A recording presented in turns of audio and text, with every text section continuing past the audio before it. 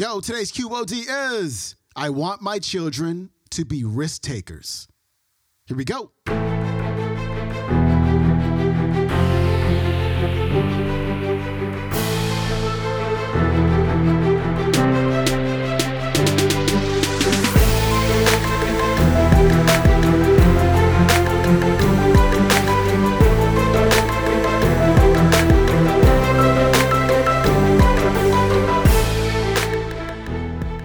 Welcome back to the Quote of the Day Show. I'm your host, Sean Croxton of SeanCroxton.com. We got Dr. Wayne Dyer back on the show, talking about how he wants his kids and your kids to be risk takers. The other day, a friend of mine asked me, she said, if you can live in any other country, which country would that be? And I thought about it for like 7 seconds. And I said, I wouldn't want to live in any other country. Like, I love America. America is not perfect, but America is the spot. She was like, well, tell me more about that. I said, well, the American dream.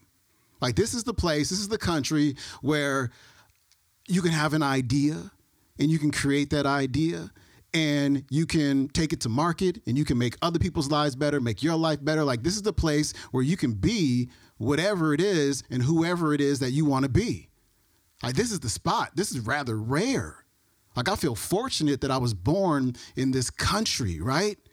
And in order to participate in the American dream, in order to give yourself a chance at being part of the American dream, you have to be willing to take risks. You have to be. I take risks all the time. Like, if you don't take risks, there is no reward. Unfortunately, I don't have kids, and I know I shouldn't be talking about parents, but I'm just going to say it anyway. A lot of parents raise their kids not to be risk takers. A lot of parents are raising their kids to always play it safe. Don't get hurt. You're going to be safe. And, you know, I understand where it comes from. It comes from a place of love. But at the same time, children that are taught not to take risks become adults who don't take risks. And it's really, really hard to make your life as amazing as you want it to be when you're not willing to take a risk. We have to do better as parents to get our kids to not play it safe, to try things they've never tried before, to get hurt, to fail, and to get back up. Got to get better. Here's Dr. Dyer. And then when you get confidence, then you're willing to try anything. And that's the second thing that I want for my children, after them to have positive self-esteem. I want my children to be risk takers. Can you believe that? I mean, I want them to take risks in life. I don't want them to go the safe way. I don't want them to go the easy way in life. I don't want them to be just like everybody else. When you raise your children to be just like everybody else, what do they have to offer? They're just like everybody else. Do you understand that your uniqueness as a human being is the most important thing that you have? That nobody will ever look out from behind those eyeballs. Nobody ever has, and nobody ever will again, in the same way that you do. That's what we bring to life, our uniqueness, our specialness. Children have to think of themselves that way, totally special. There's a man named E.E. Cummings, a poet who lived up in Massachusetts at the early part of this century. He said, to be nobody but yourself in a world which is doing its best night and day to make you just like everybody else means to fight the greatest battle there is to fight and never stop fighting. What a powerful message that is. There's a whole world of folks out there who are going to try to tell you how to behave, how to do things, how to fit in, how to be the way I want you to be. And then there are people who take risks. And how do you learn to take risks? Which means that you're willing to take the teacher that's going to be hard. Maybe you won't get the same grade, but you're going to get the best education. Or you're not very tall, but you're going to go out and play basketball anyway because it's what you want to do. It's like you got this little Spud Webb mentality, okay? Who's 5'7", who wins the slam dunk contest in the NBA at 5'7". I'm 6'2". I can't get close to the rim, okay, without a ladder. And this guy's just... Because that person, whoever they are, whoever that child is that you've got there, has learned that taking risks is okay and that mommy or daddy do not love you because of your successes in life. We love you because you are, period. And anything that you do is all right. And failing is something that's going to be a regular part of your life. You're going to do it a lot. We all do. And all the great ones, everybody that has ever achieved anything in life, none of them land there on the top. You don't get a parachute.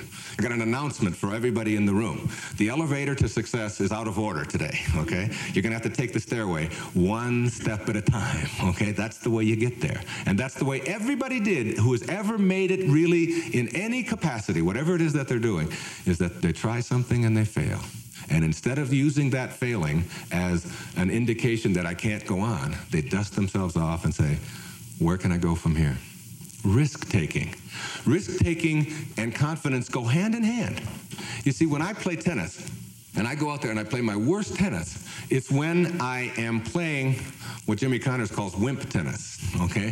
Which is not hitting the ball, because I'm hoping that my opponent will make a mistake, or I'm hoping that the ball will just go in and that maybe he'll have just a mild myocardial infarction or something, you know? And I just want to kind of push it over there. And when I play like that, I invariably lose, even to opponents who don't have the skills that I do. But when I play with confidence, which means I go out there and I step into the ball and I hit it, taking the risk. Confidence and taking risk go hand in hand. If you have confidence, you'll take the risk. Even standing here, as many times as I've done that, it's still a risk. And still inside, I get those butterflies and I get that excitement and that nervousness and all of that kind of thing. And you go out there and you either use that as a reason to say, no, I can't go out in front of them. I can't do this. I could fail. What if they don't like me? What if it doesn't work? What if the mic falls? What if I fall down? You know, what if my fly is open? What if, I mean, you can come up with a million reasons why you don't do it. Or you can use that as a reason to get out there and make it happen and make a difference. There are doers in the world, and there are those who are afraid. There are those who are critics. There are those who sit back and watch what other people do.